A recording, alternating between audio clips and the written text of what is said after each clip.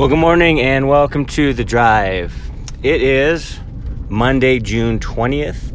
I hope that you had a blessed weekend. Hopefully you got into some fellowship and assembled together with other like-minded believers.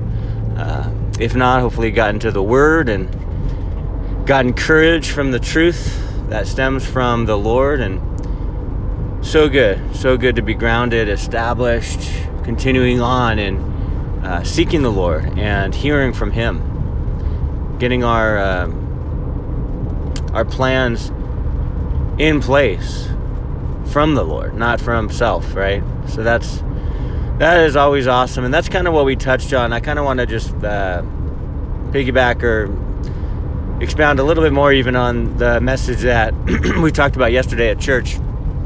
And on Father's Day morning there, we spoke about the mission.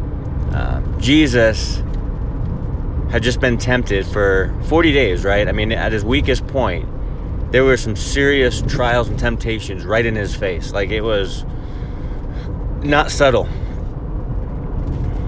And sometimes the enemy is subtle, other times he's right in your face. The latter is true for the temptation in the wilderness for Jesus. But I love when he came back from being tempted, he continued in the power of the Spirit. He continued on in his ministry. He continued on, and that is something that spoke to me even as I was studying. Kind of touched on it yesterday, but it has just been on my heart continually for a while. It's been on my heart continually about continuing on in the faith. Continuing to put one foot in front of the other. Continuing to trust the promises of God, even in dry seasons. Continuing to walk with the Lord, even if it's in the wilderness, even if you don't know what is ahead of you, continuing on.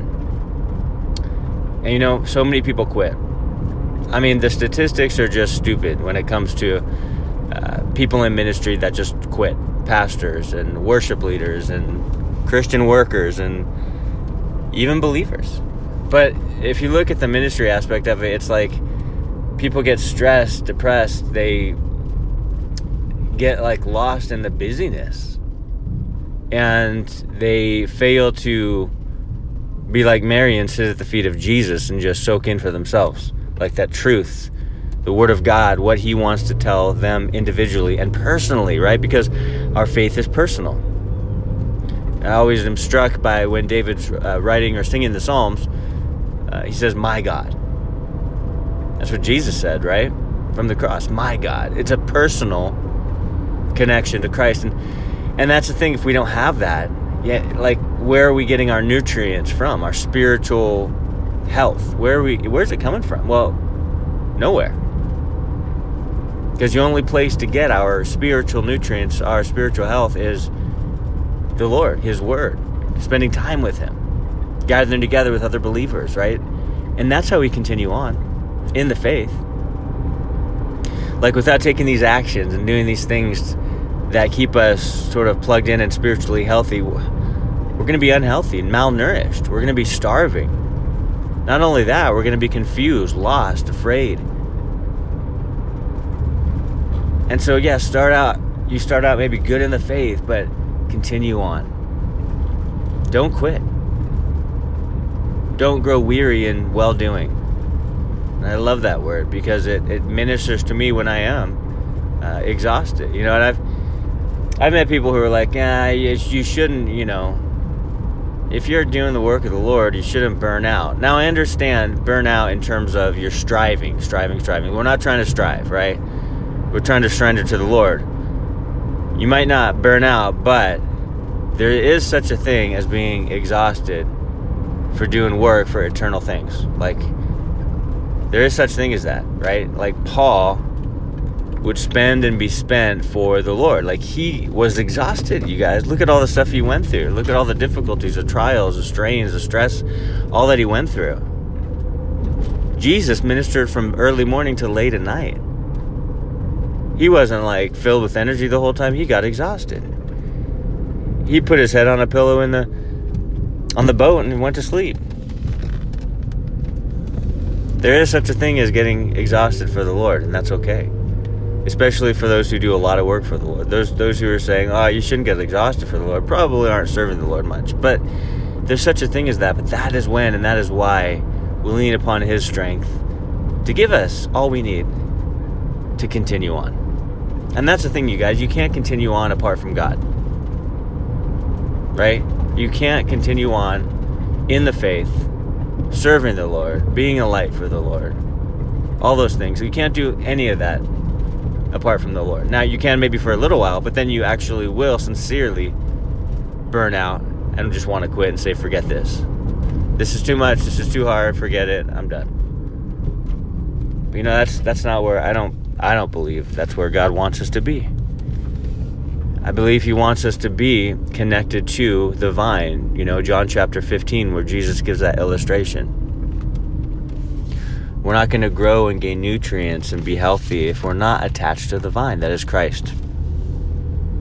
We have to be personally attached. We have to personally invest in our relationship with the Lord. No one's going to do it for us. Now, maybe for kids, when they're young, their parents do it for them. But there comes a point, there comes a time where it's like, no, it's time to take up that faith yourself and, now walk in it.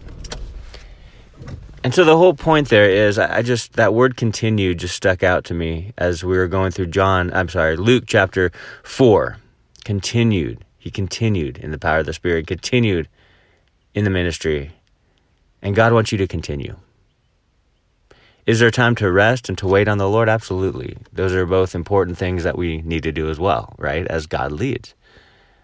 But as far as just walking with the Lord and staying in the faith and staying founded upon the rock, we need to continue. No matter what season we're in, no matter what, difficulties, trials, unexpected, uncertain things that we face in the future, continue. Continue on in the faith. Be steadfast, as Paul said, right? Be founded and keep your feet planted firm in the truth, if you will, because that's where we get our nutrients from. That's where oftentimes God's will becomes clear to us as we stay in the Scriptures, as we continue on in His precepts, right? So continue on. Don't quit. Don't give up. The only giving up we should do is surrendering to the Lord and saying, Lord, you have to lead this thing. You're in charge. You're in control. You know what you're doing. That's the only giving up we should do. When it comes to the faith, we shouldn't walk away or act all prodigal and be like, see ya, like stay in our Father's house, right where He wants us, right in the center of His will, in the middle of His mission for us. Continue on. Yeah, balance rest and work. Balance times of refreshment and times of hard work for things of the Lord. Balance all that out, but you can only do it by the power of His Spirit. I can only do it by the power of His Spirit. I can't do it apart from that. I can, but then I'm going to burn out and give up and say, forget it. That never works. Depend upon Him, right? You have a Heavenly Father who is lifting you up, who's carrying you, who's helping you, who wants to give you all that you need in order to continue on in the faith. So don't give up, brother and sister, whoever's listening, don't give up. Continue on. Don't grow weary in well-doing. Get rest if God says rest. Wait if God says wait. Go forward if God says go forward. Slow down if God says slow down. Trust that He knows what He's doing, right? He always does. God bless you guys. I hope you have an amazing Monday, and we'll talk to you next time.